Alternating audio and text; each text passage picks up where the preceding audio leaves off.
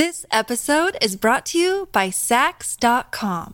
At Sax.com, it's easy to find your new vibe. Dive into the Western trend with gold cowboy boots from Stott, or go full 90s throwback with platforms from Prada. You can shop for everything on your agenda, whether it's a breezy Zimmermann dress for a garden party or a bright Chloe blazer for brunch. Find inspiration for your new vibe every day at Sax.com.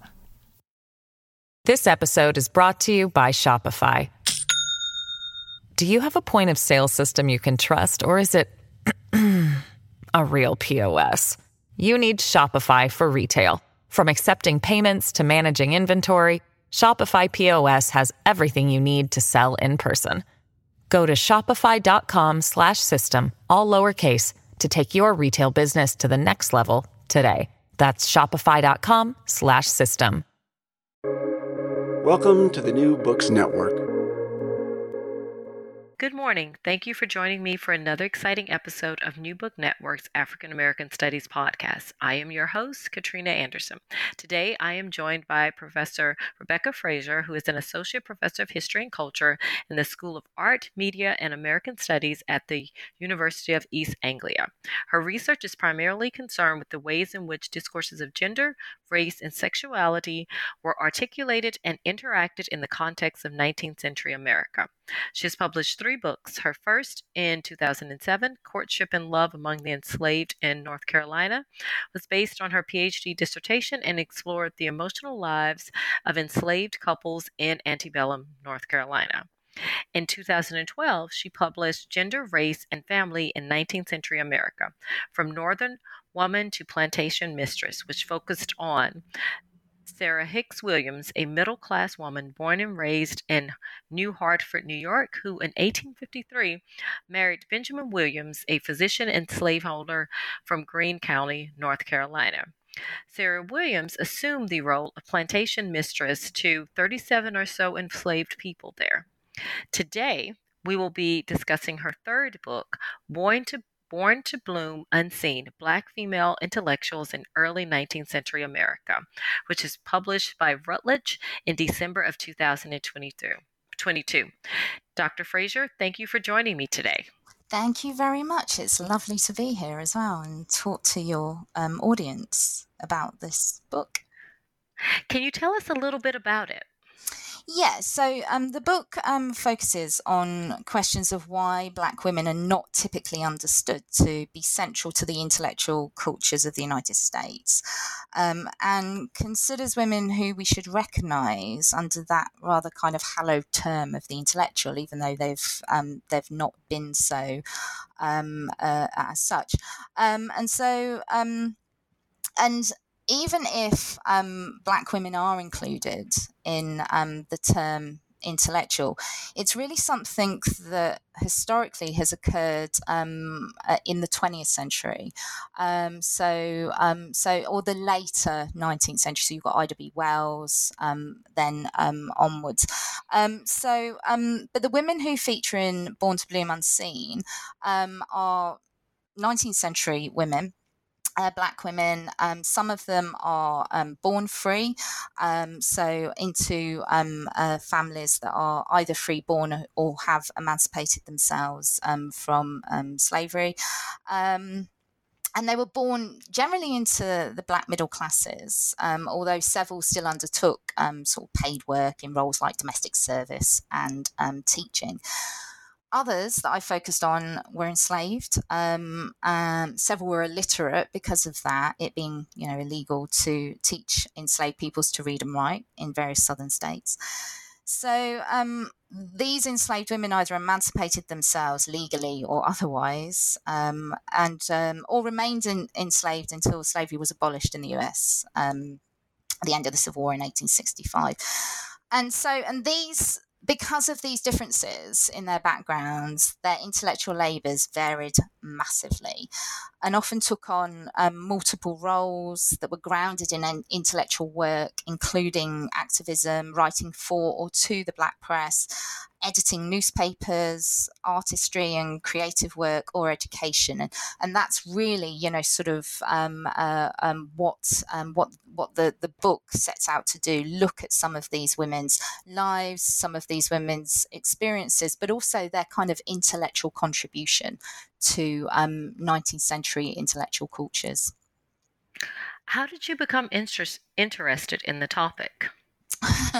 So this started life as a project on collective memories of enslavement, but particularly women's collective memories of enslavement. Women, are very often seen as the person who, sort of recalls particular moments in one's family history. I'm sure you've had that experience. I certainly have with my own mother and my grandmother. So this really started on a path that was quite different to the one that it eventually took. And then I came across some of the artists that I focus on, particularly Edmonia Lewis, the biracial sculptor, and some of her pieces, which just, sort of blew me away. And then I began to find out more and more and more about particular women who had never been termed as an intellectual, but actually they were doing intellectual work. And so I think that's how it kind of started and evolved. But I think also a central part of my intellectual journey since the doctorate years in the early 2000s is the need to recover marginalised voices. And as anybody who does research into enslaved peoples anywhere in the modern world, I suppose, from sort of the 1800s onwards,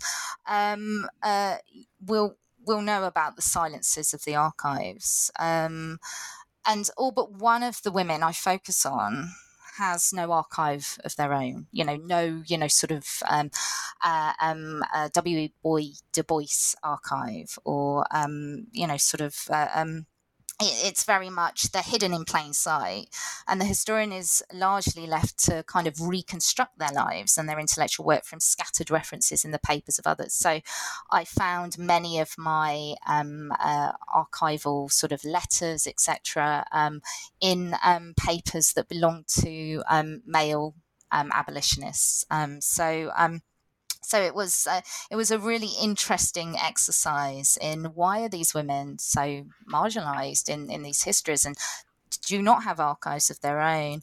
And I think another element to my kind of intellectual journey are questions of how people resisted their oppression in the context of 19th century America. I'm an Americanist. Particularly Black people, enslaved and free, and the home places they used to do that. So I'm particularly interested in family life as an institution that helps support Black people through the experiences of the 19th century. I'm also interested in the Black church and community, particularly within enslavement, and the ways in which community sheltered individuals from some of the oppression and the harshness of the experiences they went through. Thinking about questions of power and privilege and talking truth to power also interest me, and they're the kind of key drivers for my research over the years. So, and my previous two books, as you mentioned, Katrina, in the intro, focused on the cultural lives of both the enslaved and the enslaver, respectively. And during the research for these two books, I noticed that there were several Black women who featured in the archives as glimpses, right? So passing through the archival records of others, whether that be white or Black men or white women. So and I'm working in American studies for the past 17 years or so. I was kind of well equipped in a kind of methodological sense to begin unearthing sources about these women in really unexpected places through things like poems, novels, artistry, their creative works, letters to editors.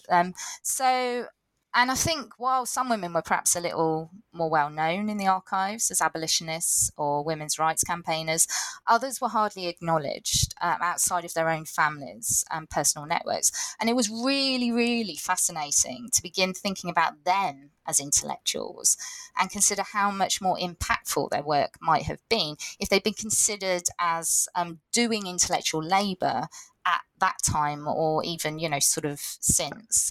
So yeah, it's been a kind of long and interesting journey for me throughout my intellectual career. But here I am after 10 years of writing this book, finally getting it out there in the world and hoping it makes a difference to how people think about what intellectuals do and what intellectuals are. Why do you think the experiences of Black women intellectuals have been relegated to the margins of history? And I know part of that has to do with that archival issue for the most part. No, absolutely. Because, sort of they're invisible in the archives. And you're Marissa J. Fuentes, brilliant historian of slavery, suggests that sort of we have to kind of read with the grain. We read sort of not only the silences, but read with the grain and sort of work out what's going on in sort of sources that don't directly talk to the enslaved experience and are voiced by the enslaved themselves, particularly women. Also, sort of these women did not leave documented records. Many of them, as I said, couldn't read or write. They were illiterate. So the only way they had to pass on their stories was through orality. But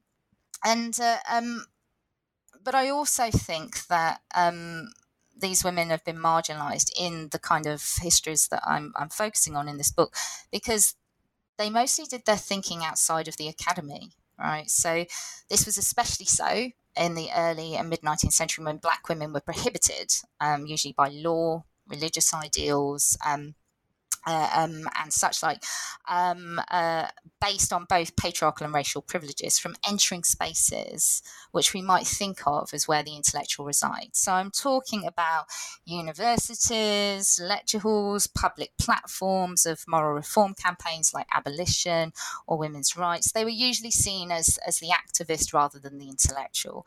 But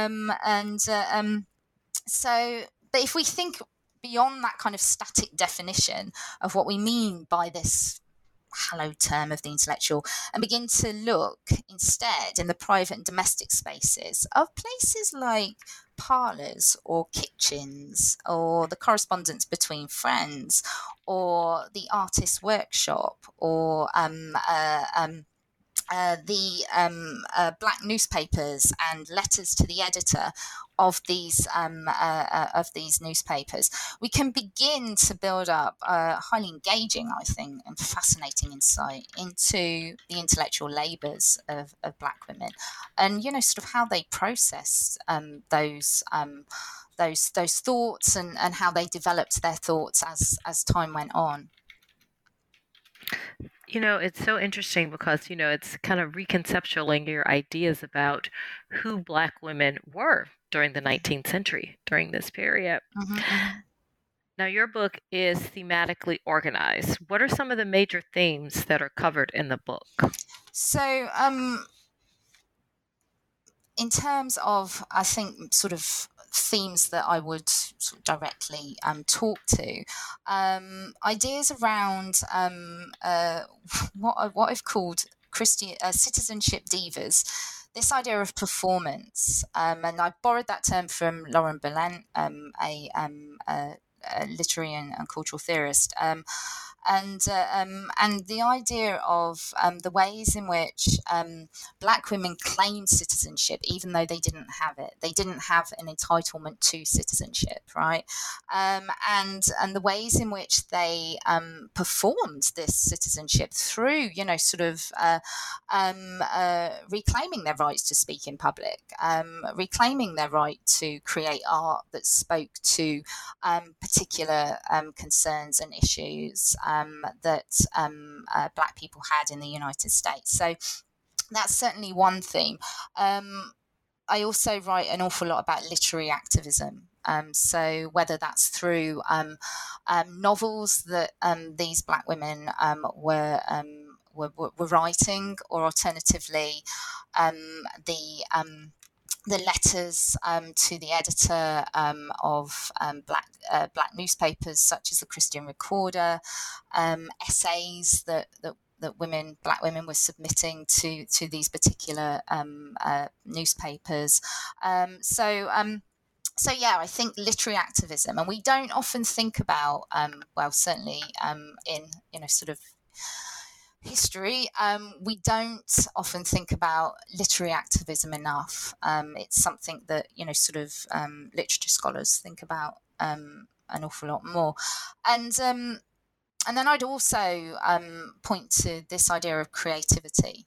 So I've mentioned a couple, Edmonia Lewis, but there was also Harriet Powers. She was an formerly enslaved quilt artist, and she's enslaved until sort of emancipation in 1865 in the 13th Amendment, and she only begins to exhibit her quilts in the later sort of 1880s and 1890s. But this idea of quiet activism, so she's not well known at all, sort of only if you're a specialist in visual culture in the United States and in United States history, or, you're interested in creativity in terms of artistry of Black Americans, you might know of her. But this idea of quiet activism, so she's, she's just, getting on with, sort of creating these beautiful, beautiful pieces of artwork. I mean, it takes so much skill to create a quilt. I can't quilt at all, it's there's a science to quilting in terms of having to piece together sort of geometric squares, and and the quilts that she creates are biblical quilts. A couple of them are biblical quilts, and then there's a story quilt as well. The skill, the talent is just unbelievable. So yeah, thinking about creativity and the way in which these Black women demonstrate their intellectual abilities through creativity. I'd also point to Black nationalism as another theme. I found this chapter quite particularly difficult to write because I started not knowing very much about Black nationalism, thinking that it was something that was, in the 20th century. And but then when I began to kind of research more and more and hear the words of these women, I was more, well, actually, you are talking about something around sort of a Black nation and such like. So yeah, I sort of focus on Black nationalism as another theme, and then lastly, but definitely not least, is education. So racial uplift and education, and all of these women throughout their lifetimes have sort of a focus on racial uplift through education. All of them, without exception. Yeah, your themes were marvelously done and so intertwined. As you were reading one chapter, it segued so nicely into the next chapter. And so as we're talking, you've alluded to some of these women. Of course, there, as you mentioned, some there were both well-known and lesser-known figures that you covered in your book, and some of the well-knowns definitely Frances Ellen Watkins Harper, Harriet Tubman, Truth, and you spoke about Powell and quilting a few moments ago. And as you were saying that, made me remember, you're correct. Quilting is a very difficult process, and it's not something I can do. But my great great grandmother, I actually have one of her quilts. My mom gave it to me, and it is so nicely stitched and done. It's like this work of art that there's no way I can ever replicate that. Absolutely, but also, sort of my husband's grandma, she could quilt, and she produced these beautiful, beautiful quilts. But they were for everyday use. They were to keep one warm, or sort of, they weren't for a decorative purpose. So this notion of everyday use, and Alice Walker writes an awful lot about sort of the everyday use of quilts, but the ways in which we can sort of think about them actually as beyond that. And Powers actually exhibits her quilts, and they win prizes, and they're actually a white patron, Jenny Smith, falls in love with one of the quilts, and tries to buy it from Harriet Powers, and Harriet Powers refuses, but it's a couple of years later when her and her husband are sort of deep in poverty, and they decide he convinces her to sell the quilt to Jenny Smith. So for, I think it's $5 and enough calico that she can create sort of some more.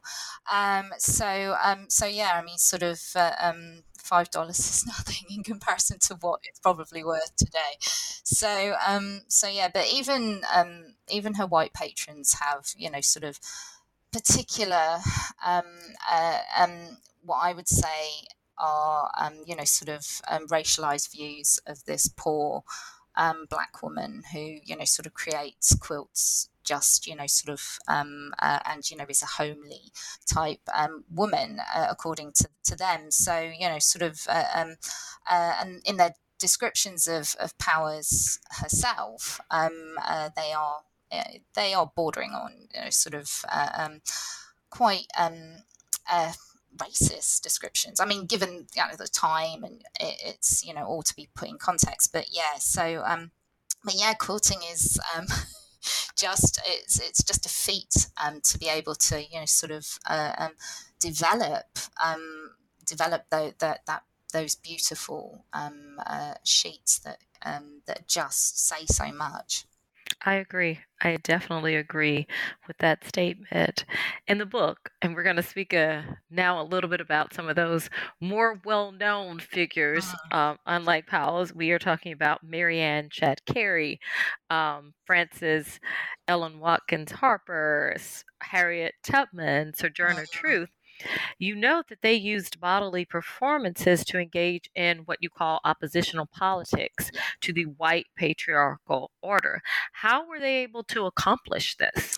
Yeah, so I mentioned earlier about this notion of diva citizenship, which Lauren Ballance sort of uses, and so sort of from Truth having the courage. So Sojourner Truth, she's standing up in a pro in an anti-slavery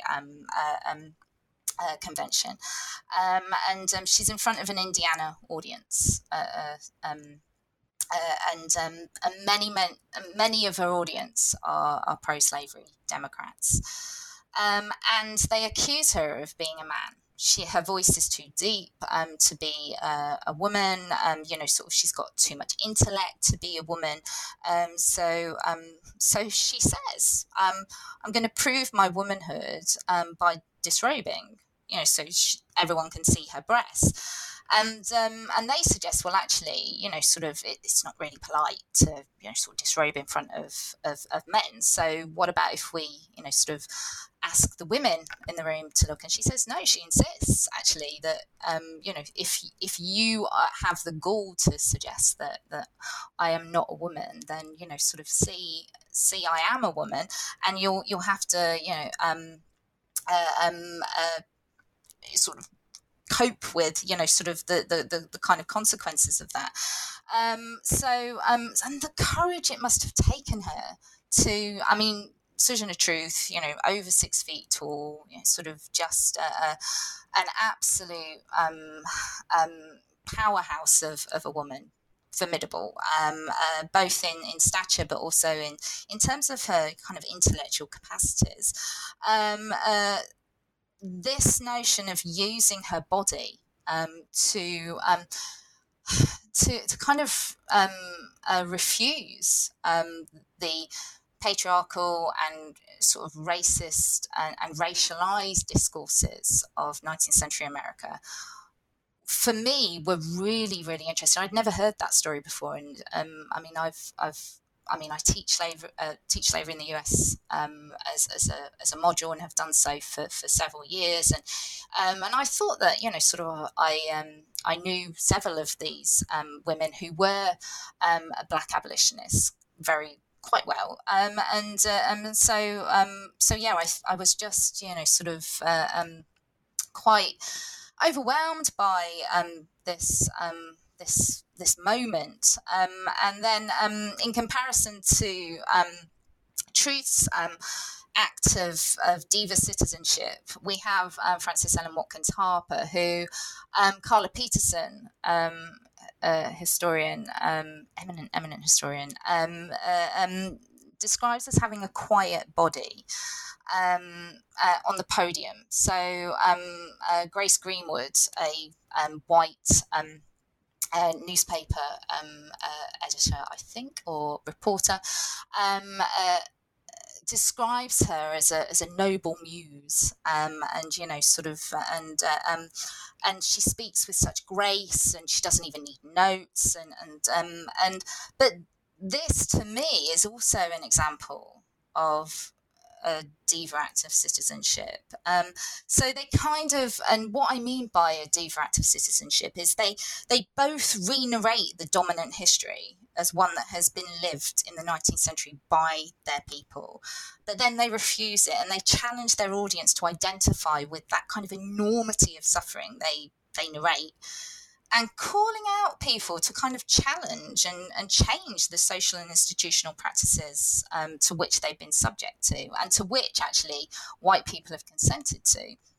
So, and I think Marianne Shad Carey, Harriet Tubman did the same, but in different ways. So, Shad Carey largely through her newspaper and role as a teacher, and Tubman is a really interesting character. I learnt so much about Harriet Tubman through my research and my writing, but Tubman, through her use of disguise on her trips to back to Maryland to aid fugitive enslaved peoples back to freedom, but also in the ways in which whenever a newspaper report was published, they would call her Mrs. Garrison to hide her, identity as Harriet Tubman, and her work on the Underground Railroad, aiding fugitive enslaved peoples through to safe passage through to freedom. So sort of the ways in which they refuse these systems of white patriarchal rule are they were not just interesting to me, they were really a revelation as to how these women use their bodies in ways that I sort of, when I began to think about it, I thought this is really interesting, primarily because I was so used to thinking about enslaved women, particularly in terms of the ways their bodies were violated. But these women used their bodies in ways that demonstrated their strength, in ways that demonstrated, their refusal to counter, to bow to patriarchal, racialized practices and ways of, ways the nation was constructed. Well, it's so interesting as you are speaking about these women. One of the things that you did very well in your book was talk about how these women were sending messages to Black Americans during this time. Can you say a little bit about that? Yeah. So I think, sort of from Maria W. Stewart onwards, and Maria W. Stewart lectures for a very brief period of time in Boston in the early 1830s, and she's talking to biracial audiences, black as well as white. Boston is a hive of, sort of abolitionist activity at this point in time, and I think in many ways they talk out of both sides of their mouth. So thinking about the ways in which they're saying, they're saying one thing, but white people are drawing different meanings to black people from what they are saying. And I think thinking about the ways in which they talked about the injustices of slavery and racial prejudices that not just that they were subject to, but actually, all black people across the US. But they did this in their own unique ways, and perhaps not always or even typically at a lectern or on a platform delivering their thoughts. It was, through letters to the editor of the Christian Recorder, and and not everyone was reading the Christian Recorder or black newspapers at this point in time, but there was enough readership of these particular publications to be able to kind of get their messages through to particularly black people. I mean, white people did read newspapers such as the Christian Recorder, but it was mainly the readership were black people, and these black newspapers would be maybe, even if one person subscribed to it, they would be read aloud around the family table, or alternatively in churches and other sort of venues. So it's a thing that they were very conscious of sending messages to Black Americans in a variety of ways and different means, and often that was difficult, right? Because these women were not just Black people; they were women as well, which which held out all sorts of particular dangers for them in terms of not just racial harassment and prejudice, but also sexual harassment and such like. So and sexual violence. So it wasn't always easy, and I think, but it was vital for them to do that work. Well, it's fascinating, as they actually risk their lives on a daily basis to accomplish what they did, and we have so much to be thankful for the sacrifices that they were willing to make and the risks that they undertook during this period in history, where, as you say, there was the threat of physical violence, sexual violence that was against them. And there's one particular young lady I'm thinking of right now, Edmona Lewis, who she's such a fascinating figure because she's, and I want to ask you about how did her heritage impact her life and her interest into this so-called world of high art. Yeah, so I mean, as I said in the opening few minutes, Edmonia Lewis sort of kickstarted this project for me, really. I sort of saw some of her work, did a sort of paper on Edmonia Lewis and some of her work, which related to her Forever Free piece in 1867. Now you're testing me. I think that's the date. I'm sure you'll get lots of callers saying no, actually that wasn't. So Lewis was a sculptor of dual Indigenous and African descent. So she was working in the mid-19th century through the 1880s. And I think So she was orphaned at a very young age. So her mother died when she was about 7, I think. And her father, we don't hear too much about, but he also passed. So she's raised by her brother. Her brother is canny enough, really, to make sure that Edmonia gets an education. So he sends her to the day school in McGraw, and I did not know before I started this project that McGraw was, sort of this kind of hotbed of abolitionist kind of activity, and sort of many people there were, sort of interested in abolitionist sentiment, and also women's rights and the moral reform movement. So she was, sort of already being kind of cultured into, sort of these kinds of ideas and ideals. And then her brother elects to send her to Oberlin, which in Ohio. She has, she has experiences that are wonderful for a biracial woman of her age in that period. However, she's also accused of poisoning and poisoning 2 other female students. And before the trial begins, she is dragged out of her bed in the middle of the night and beaten within an inch of her life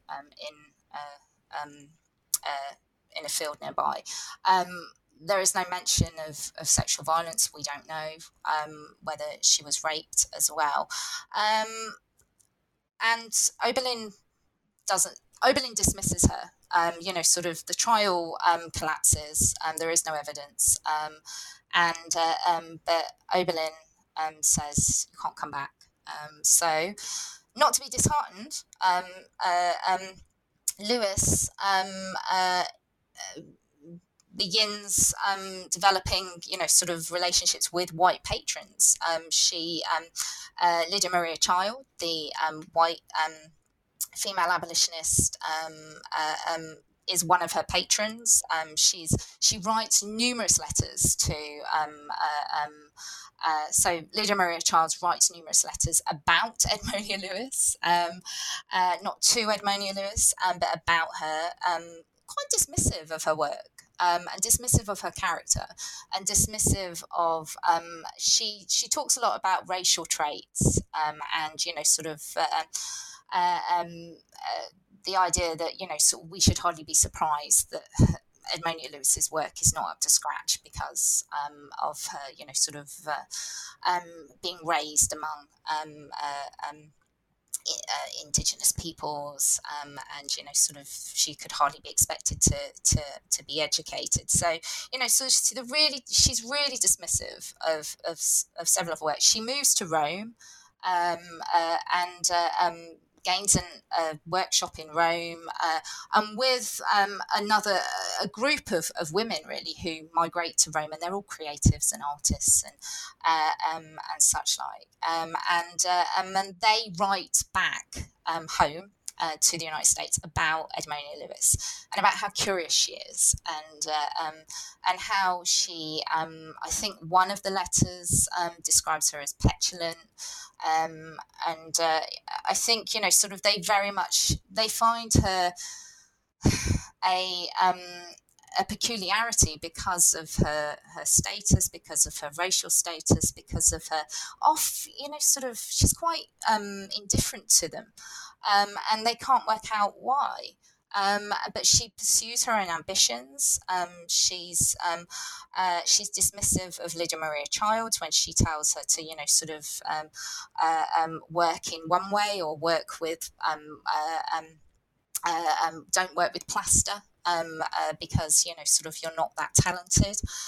She says this to her.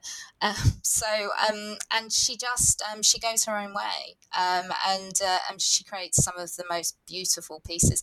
But some of those pieces are lost. Now, even in the 21st century, some of them were recovered, but one of her most wonderful pieces, The Death of Cleopatra, was recovered by some Boy Scouts, and it had been on a race course somewhere, and the racehorse owner had owned a horse called Cleopatra, and he purchased this statue to sort of commemorate Cleopatra the horse's death. So sort of these wonderful works of art have just been discarded and then sort of luckily recovered, but so much of her work is still missing, and really we don't until very recently we didn't know sort of what had happened to her after she left Rome, and she ends up in London in England, and it was only through much sort of research from a fellow historian that they found her death certificate, but nobody knew for a very long time what had happened to her. So those kinds of sort of, you could never imagine not knowing sort of how Frederick Douglass died or Martin Luther King, or so sort of I'm thinking about the comparisons between Black female intellectuals and Black male intellectuals. It's really very interesting in thinking about charting one Black female intellectual's life story, such as Edmonia Lewis's. This episode is brought to you by Sax.com. At Sax.com, it's easy to find your new vibe. Dive into the Western trend with gold cowboy boots from Stott, or go full 90s throwback with platforms from Prada. You can shop for everything on your agenda, whether it's a breezy Zimmermann dress for a garden party or a bright Chloe blazer for brunch. Find inspiration for your new vibe every day at Sax.com. This episode is brought to you by Shopify. Do you have a point of sale system you can trust, or is it a real POS? You need Shopify for retail. From accepting payments to managing inventory, Shopify POS has everything you need to sell in person. Go to shopify.com/system, all lowercase, to take your retail business to the next level today. That's shopify.com/system. I know. I mean, everything that you just said a few moments ago, it's so mind-boggling when you think of the things that she went through and the lack of support that she had, to be accused and then beaten up in a field, and then, where you think she would be able to get assistance, she's not. And she does, travel to Rome. And she sets up life there, but it's still not enough. And she does. She creates these masterpieces. And I think for, especially with historians, she's also one of those, in many ways, some know of her, but she's almost like a forgotten figure when you think about it. Yeah. And I was really interested to think about, sort of, there is a history of visual art that looks at Edmonia Lewis, but there's nothing that places her within intellectual histories. There is nothing. So so really thinking, well, why? I mean, she created these just beautiful sculptures, but also they said something quite sort of significant in sort of in their making, but sort of she's never been considered in the context of an intellectual, which really just floored me, to be honest. And that's true because, and she was also with a group of known Black intellectuals also in Rome because, Sarah Parker Remont, she goes there as well. And she has this, like, there's this community, yet she's almost this invisible figure that's there. Yeah, no, absolutely. But and I also think because she lived such a private life, Right. her there's a couple of images that exist of her. She's very sort of masculine in the way she presents herself, and there are sort of rumors abound of sort of her sexuality, because she was never married, and so I think she just lived a closed off life, but she learnt that resilience from a Right. very early age, and she decided that she didn't really need anyone to sort of tell her what to do. She would just plough her own furrow, and she certainly did, and it's proved with the work that has been recovered and does still sort of we are aware of, that sort of it's there. Her work is testimony to how sort of intellectual she really was. Right. I definitely agree with that. Now, you also mentioned early in the conversation these ideas, and you talked about it. You learned a lot about Black nationalism. Mm. There were two interesting terms that came up: home place and in betweenness. Can you kind of explain what those mean for Yes. listeners? So, as lots and lots of people will already know, I owe the concept of home place to the wonderful Black feminist theorist Bell Hooks. So home place, what she means by this is a place where, and wherever that may be. So for Hooks, it was her grandmother's house, where she was required to pass a poor white neighborhood to get to her grandma's house. And so you can imagine, sort of the kind of the strange, sort of looks, the kind of maybe the catcalling, the kind of racial discrimination that was coming at her as she passed through this, and also not even that, the kind of sort of the feeling of hostility that must have enveloped her as she walked through these kind of spaces and places that weren't hers as such. And she gets to her grandma's house, and every time she gets to her grandma's house, she calls this the home place. So it's a place whereby it's a female-centric creation, and a space where and Black women have constructed this, and they've constructed this ideal of home as a community of kind of resistance. And it's safe, it's secure, it's what one should feel when one is at home. And I've always been a little bit obsessed with the idea of home and what it means. With my second book on Sarah Hicks Williams, she was desperate to find where she belonged, and she never felt at home at Ben Williams's plantation, despite the fact that sort of it was her home. And she says for many years afterwards, I was a stranger in a strange place. And I think you hear that kind of refrain quite a lot through sort of several of the archives that one can look at. And because I'm a historian of the family as well, particularly the enslaved family, this notion of a home place was really interesting to me, but particularly in the context of Black nationalism. So these women didn't think about Black nationalism in a context of complete separation from the United States, or sort of creating a kind of African homeland, etc. They were more concerned with thinking about safety and security in a world dominated by racial violence against them.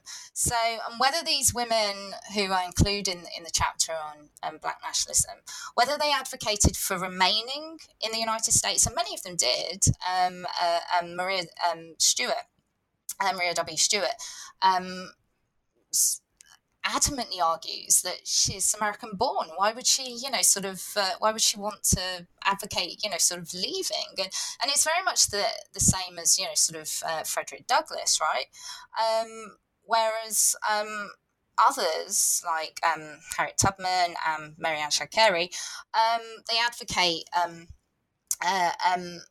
removing themselves elsewhere to create that home place, to create that space in a different land whereby they do feel safe and they do feel secure.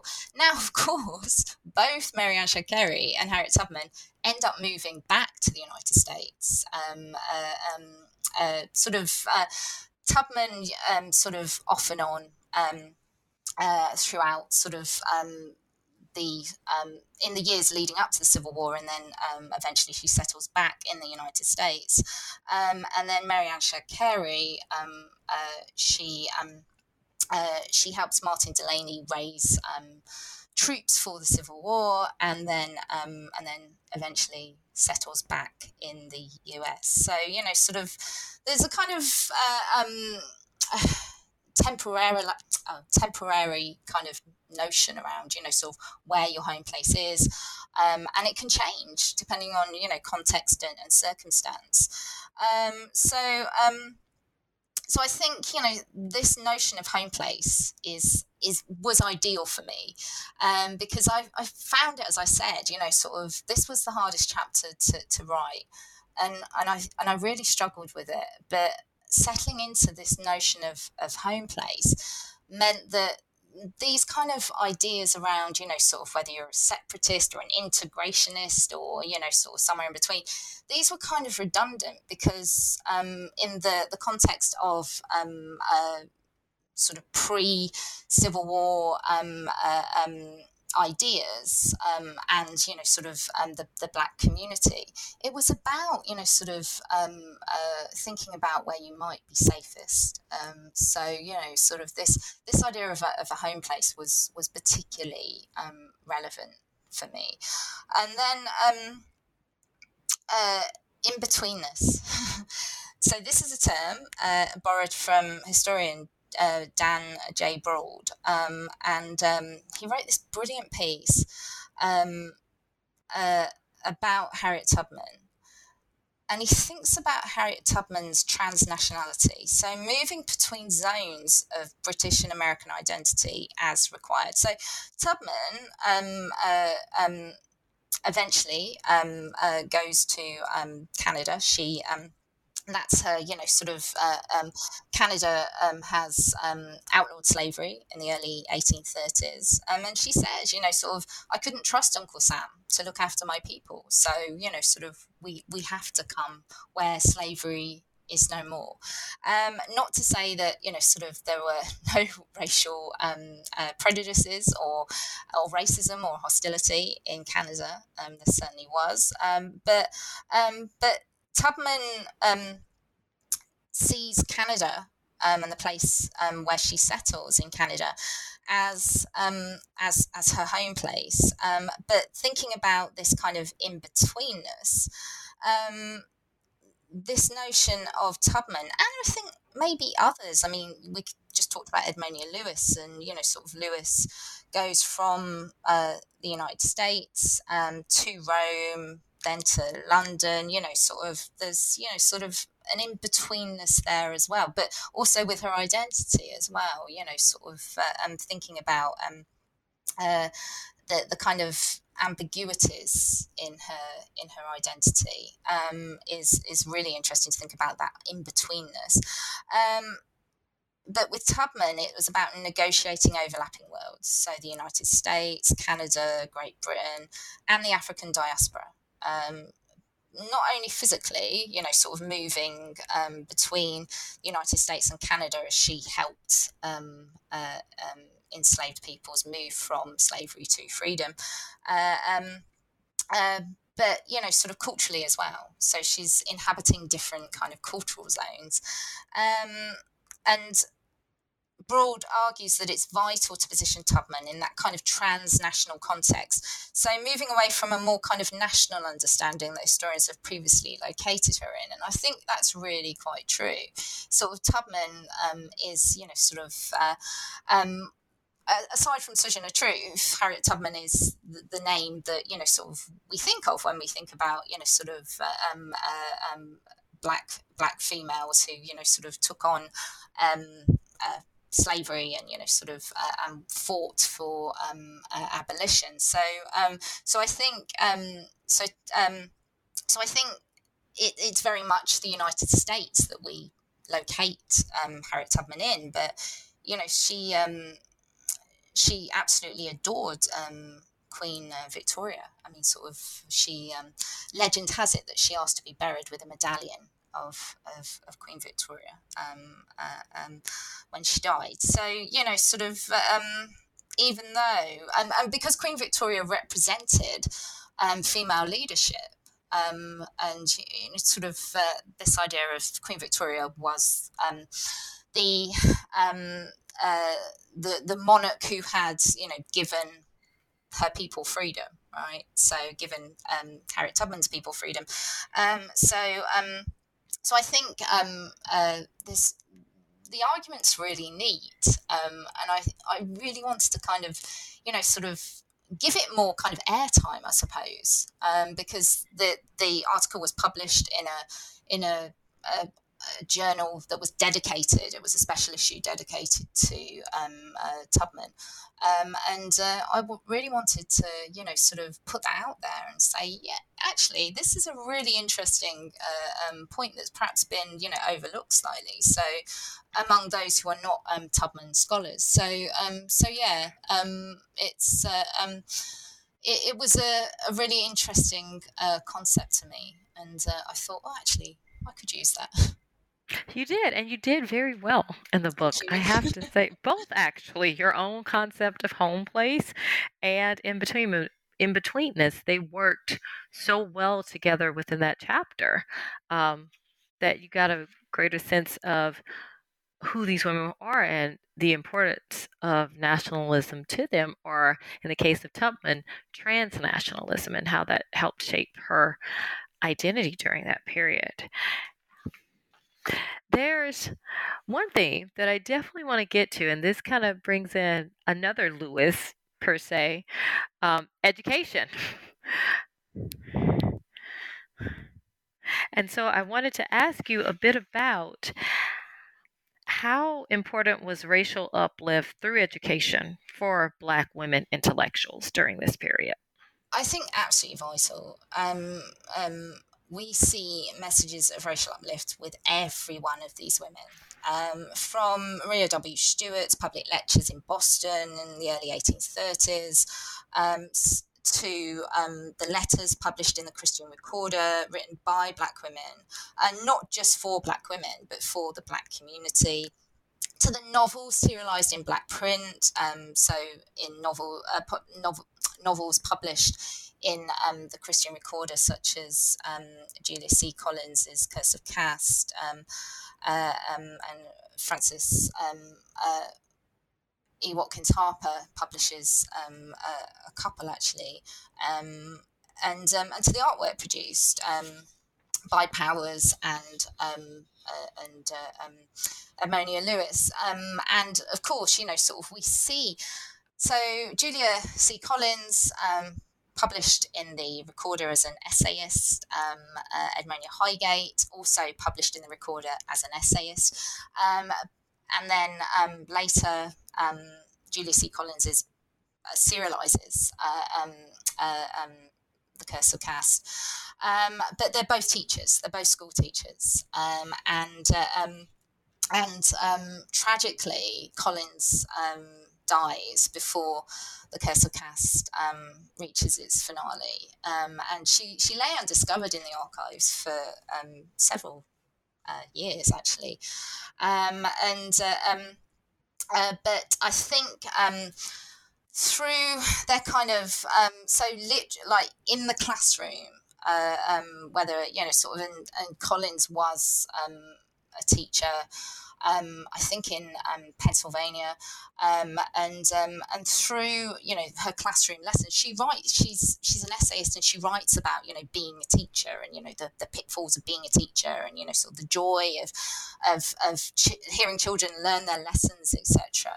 In the same way that Edmonia Highgate, who also dies tragically early through a botched abortion, which we can talk about a little later if you want. But she just devotes her life to teaching.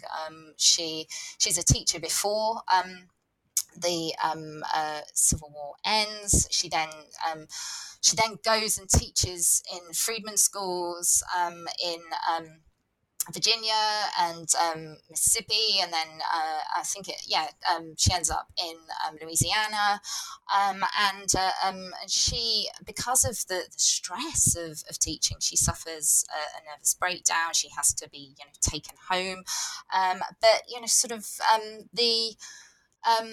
then she resumes teaching once she's better. But this is a kind of, it's not a life that sort of it's not a profession they've just chosen because it's a job that would earn them money. It's sort of a profession that they love and they're dedicated to, in the same way Maria W. Stewart learns takes a teaching qualification and becomes a teacher after she's finished lecturing in Boston in the early 1830s, and sort of, and people write about her, sort of going through the streets, looking for, sort of children who were meant to be in her class but were too poor to attend, and sort of, sort of saying, "I'll teach them for free," and this is their life's work, but even if the Black female intellectuals that I'm writing about weren't teachers, it's so interesting. This notion of racial uplift is just so imperative to everything they write, to everything that they create, to everything that that they're sort of producing, and I think this idea of leaving a legacy is something that's particularly important to Edmonia Highgate, and she talks about it several times in several of her essays, about sort of what will you leave for future generations. Future generations need role models. Future generations need people to aspire to. So what will you leave? And it's the same with Maria W. Stewart. She calls on women from African descent, and says, sort of, awaken, arise, sort of wake up. We need future generations to, sort of emulate what we have, sort of laid down here. So, sort of get busy. It was just, sort of one thread that I could see throughout all of the women I looked at, this notion of racial uplift. And it's something that, sort of I'd assumed when I started the project, that it was something that was particular to sort of the post sort of Reconstruction period, the later period, sort of in the 1880s, 1890s through to the 20th century. But actually, I was just amazed and delighted to realise that actually this was something that women were sort of writing about and espousing several years before the Civil War had even ended. I agree. I mean, as I'm thinking about here, and Mariah Stewart, she's also one of those figures who's often overlooked, but her speeches were phenomenal. I mean, she, in many ways, she spoke about the issues that were facing the Black community, but also, as you were saying, this notion of legacy. And, she didn't speak to just Black men. She was also speaking to Black women, you know, there's so much that you can do, and how important it is, and how important education is, and how important it is for you to focus on the right things versus the wrong things. Absolutely. She advocates setting up a school for black girls so they can learn finance and, maths and, arithmetic, obviously. And, and then they can, take those skills and go and do stuff. And she was so conscious that actually the black race should prove themselves as equal to white people, to the white race, and I think Maria Stuart, she kind of she's berated an awful lot for this, that actually she should be, I've sort of seen in passing that the idea that, why was she so critical of black people? But, sort of she was, it was the context of, sort of the 19th century that was partially to blame. But I think this was, sort of one way in which she could sort of get her message across, that actually we are just as good as white people, but we need to prove it. And this was exhausting for not just Maria Stuart, but sort of other women that feature in this book. But she, as I say, she became a teacher after she finished her public performances in Boston, and certainly I imagine she did that kind of same mentality of racial uplift in her lessons there. I agree. I mean, her life is one in which, as all the women in your book, their lives are something where you can see where they may have stopped engaging in one form of intellectualism, but they shifted to another throughout their lives. So I wanted to ask you, was there anything that surprised you about these women? So I learned so much more than I ever thought imaginable when I sort of started on this journey. I think it didn't surprise me, but at times I felt, I guess, overwhelmed. I lived with these women. My husband and my daughter also lived with these women for several years. But their kind of courage and tenacity were really awe-inspiring. But I also learned the cost of that intellectual labour for these women. And I think perhaps I'd never really considered them as anything more than them in their roles as, I don't know, abolitionists or social reformers or fugitives from slavery. I guess I had a little bit of a two-dimensional sort of idea of what they were and what they represented, but reading the letters, reading sort of around these women, and from all the brilliant historians who have done work on these women already, that sort of they became much more three-dimensional and much more human. So yeah, and I think that was one of the things that kind of surprised me in terms of my research process. One other thing that I'm a bit of a kind of, I always think that being a historian is a bit like being a detective. So you're piecing together, sort of the jigsaw and such like. And I love gossip, and I'm a bit nosy. And what really kind of not amused me, but sort of got me thinking, was the levels of rivalry within and between social reform movements was really intriguing. Particularly, so there's one kind of sort of episode, well, several actually, with Mary Ann Shakeri and Henry Bibb, who also flees to Canada. And he marries in Canada Mary Bibb, also called Mary, which was difficult for the writing to distinguish between Carey and Mary Bibb. But they play out their sort of disagreements, and actually, sort of real resentful by the end. They play this resentment out in their respective newspapers. So Bibb owns The Voice of the Fugitive. He publishes The Voice of the Fugitive in Canada. And Marianne Shakeri, first female a black newspaper editor in North America, she sets up the Provincial Freeman under so no one knows she's the editor until she just gets really miffed at the fact that someone writes to her and it's published in the paper, and he assumes that she's a man, and she says, actually, you will call me by Mrs. Mary Ann Shakeri. So they play out their resentments in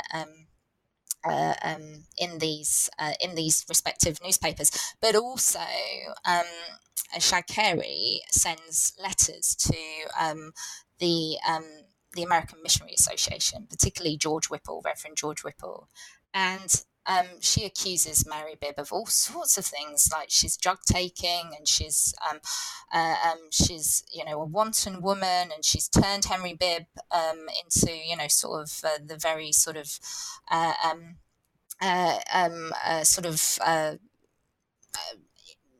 not a non-respectable, sort of a man, a representation of a man, and it's just sort of revealed to me, sort of these.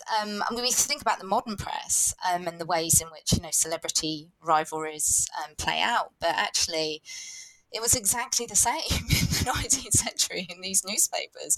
And while, sort of these newspapers were created for a moral worth, for a moral cause, that actually, sort of there are still, sort of jealousies and rivalries and bitterness going on. But I think Martin Delaney describes Mary Ann Shadd at that point as it's just a peculiar woman, or an eccentric woman, but he doesn't ever divulge what these eccentricities were. So I mean, we can only assume that she wasn't womanly enough, so that she wasn't demure, she wasn't polite, she wasn't respectable, that actually she did have a voice and she used it in lecture halls. She was a very prominent campaigner against the colonization society back to places like Liberia and Sierra Leone, along with her father Abraham. So she was a force to be reckoned with. So I sort of think that I was just I would love to do something more on Shakeri, because I think there's only one biography that exists by Jane Rhodes, and I think she deserves a little bit more than what's been written. So yes, surprising on several levels, but just finally, I think the one thing that sort of struck me is how much sadness beset these women's lives, just in terms of being left widows at a young age, or died themselves at sort of before their time, really. So I talked about Julia C. Collins and Edmonia Highgate earlier on. So, but then sort of how that sort of develop them in character. So, particularly being a widow left at a very early age, sort of widows, but also because of that, they're left in poverty.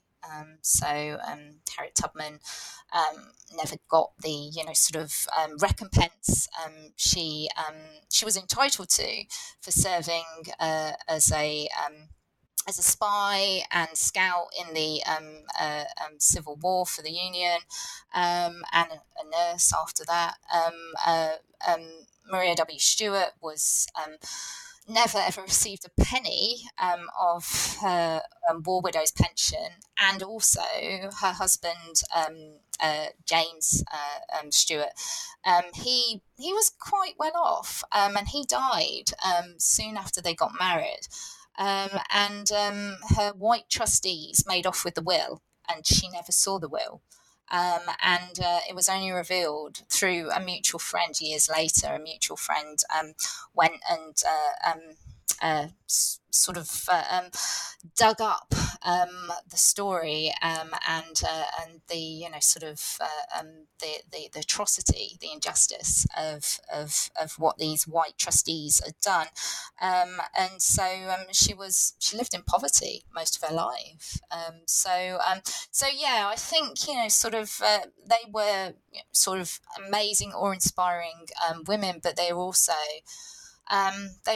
sort of just as fragile as you or me. And I think writing this during the pandemic as well really helped me to think about, sort of how frail the human condition is, and how we are, sort of something can happen and it can just bowl us over, and it might not be of our own making at all, and we have to just kind of respond to various instances in our life in ways that sort of we perhaps wouldn't choose to, but we have to. And so I mean, my issue was homeschooling, but sort of the women that are featured in this book, sort of they fought battles that I could only ever sort of have nightmares about.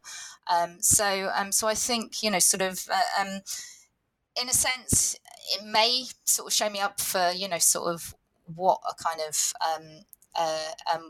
what this has taught me as an historian, rather than, sort of what has surprised you about these women.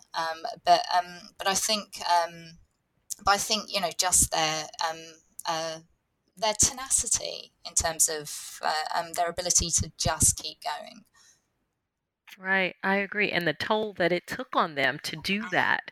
That's something that you sometimes you miss that as you're so focused on how much they are seeking to accomplish, but the physical, emotional, and mental strain that they undertook for all of this. And they were human. There are these figures who are so iconic, yeah, and who've become, some of them have, but they were human. And, the struggles that they faced, as you said, is something that we can't even imagine, on a daily basis, what they endured and had to endure. But they were working towards change and to create a better society for others. Yeah, and I think sort of I mean, that shines through in sort of everything, that kind of sort of and that's what I mean by tenacity. They're sort of they're struggling with their own health, they're struggling sort of making ends meet, perhaps sort of having to write their novels in the evening when other people are engaged in leisure, sort of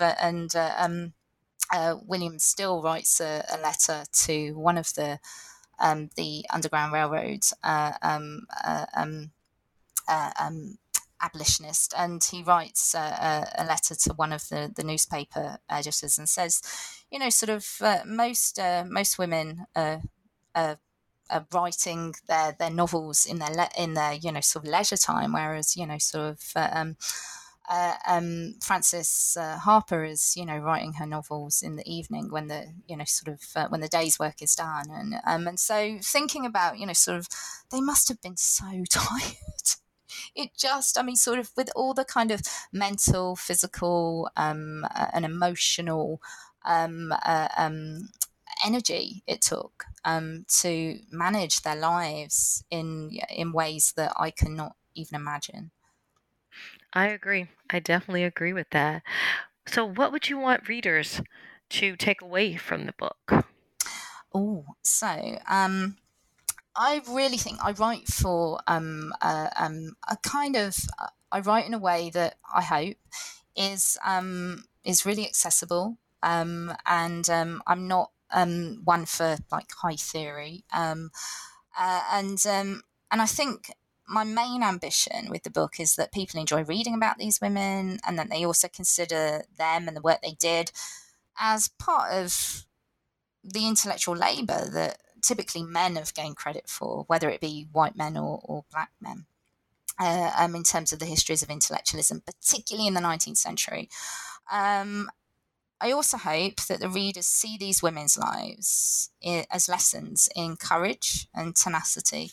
And I think if I can, sort of motivate, I mean, like, this is a grand claim, I suppose, but if people go away from this book after reading it and think, I might myself be a little bit bolder or pursue an ambition, however small or seemingly small it is, that I didn't think I could, then sort of we're on to a winner, right?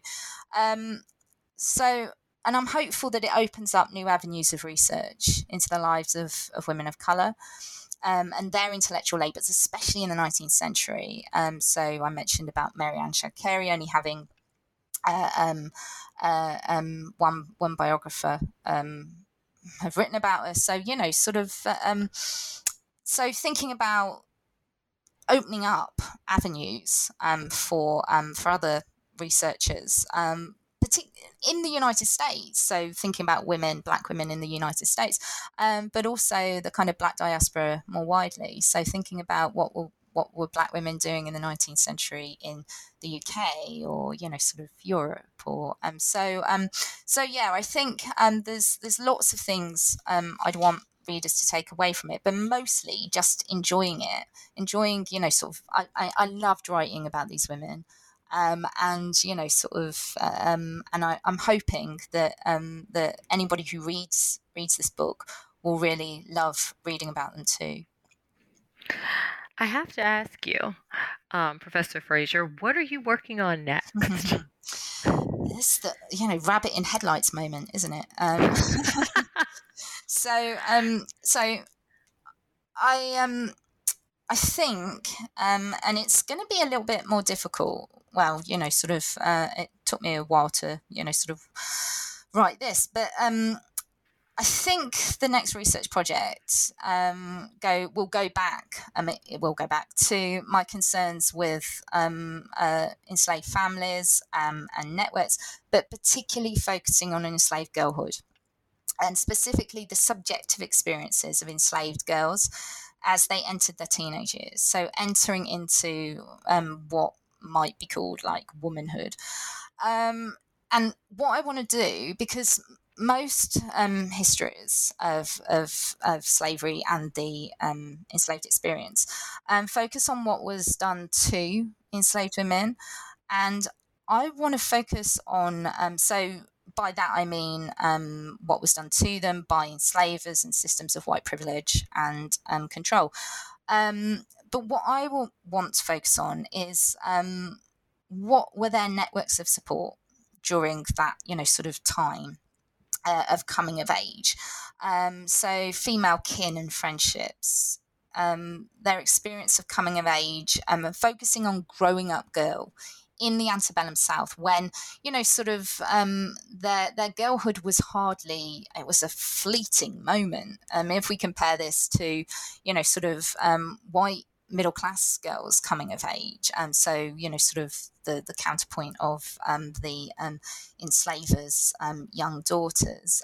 So thinking about onset of menstruation, body changes, sexual awakenings, that sort of thing. And my early ideas are based around the question Harriet Jacobs poses in her narrative concerning why does the slave ever love?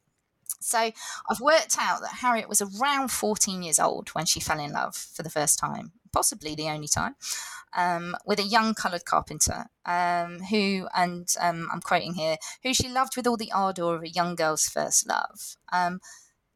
Harriet poses a really singularly unique framing question that, to my knowledge, historians of the American South have never really explored in the context of a young girl's first love.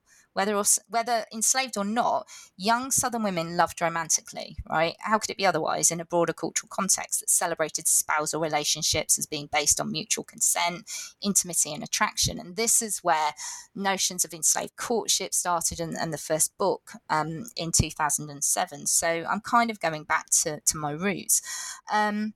Yet I think with young enslaved girls or women, they were rarely, if ever, allowed to demonstrate and act upon their feelings owing to legal and cultural sanctions that denied their very personhood, right? So the question really hinges on the key element of enslaved girls' inability to develop emotionally and cyclically, owing to the larger forces of white power and the denial of humanity for enslaved free coloured people living in that era. So but this notion of why does the slave ever love? Harriet Jacobs is, she's 14, so this is her coming of age, right? But to my knowledge, at least, and someone please tell me I'm wrong, but historians have not focused on that as a kind of singular quote that could tell us so much more about young enslaved women's lives, but subjectively rather than what was done to them or what they did to themselves, friendship, support networks, etc. So it's a big feat, I think, and it's quite ambitious at the moment. But I'm sure it will be honed in as I develop it. So yes, that's the plan. It sounds very, very fascinating, and that is one of those questions that, one that should be addressed, because I'm thinking about it. I'm working with my dissertation on Jacob's narrative, but in a different capacity. It's that girlhood and the things that she says about that coming of age moment for young enslaved women and what that really means for them. And as you say, she is 14 when she falls in love. But yet, if you think about her master, or well, technically not her master, but it's always difficult, Yes, it is. But if you think about it, today he would be termed a pedophile for what he is doing to her, because she is a child. She's at that cusp there, and yet it's okay. Yeah, well, I was shocked to learn that, in the course of the preliminary reading that, Thomas Jefferson and Sally Hemings. So Hemings was about 14 when, and various authors have said, well, historians have said, well, that this was, not unacceptable, in this period. But, now in the context of, it's horrifying to think of, a 14-year-old girl being, but that said, there's an argument there around enslaved girls and sexuality, and then being seen in ways that are much more sexualized than their white peers. So there's a whole other kind of literature there, but it's so interesting. So yeah, I'm hoping to do that justice. I am looking forward to that. I'll be looking very much forward to your next project. And I want to say thank you so much for joining me today. It has been a pleasure. And I want to say, readers, please go out and pick up a copy of Born to Bloom Unseen, because it is accessible. It is for academics and it's for non-academics.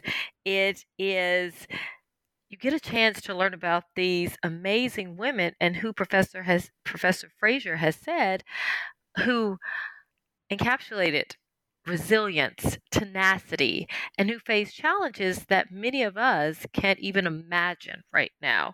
And the book, it is on sale now, so I implore you to go out and pick up a copy and read this book. You will not regret it. Thank you again, Professor Fraser, for joining me today. Thank you for having me. It's been a pleasure just to talk quite, sort of at length about my book. So thank you very much.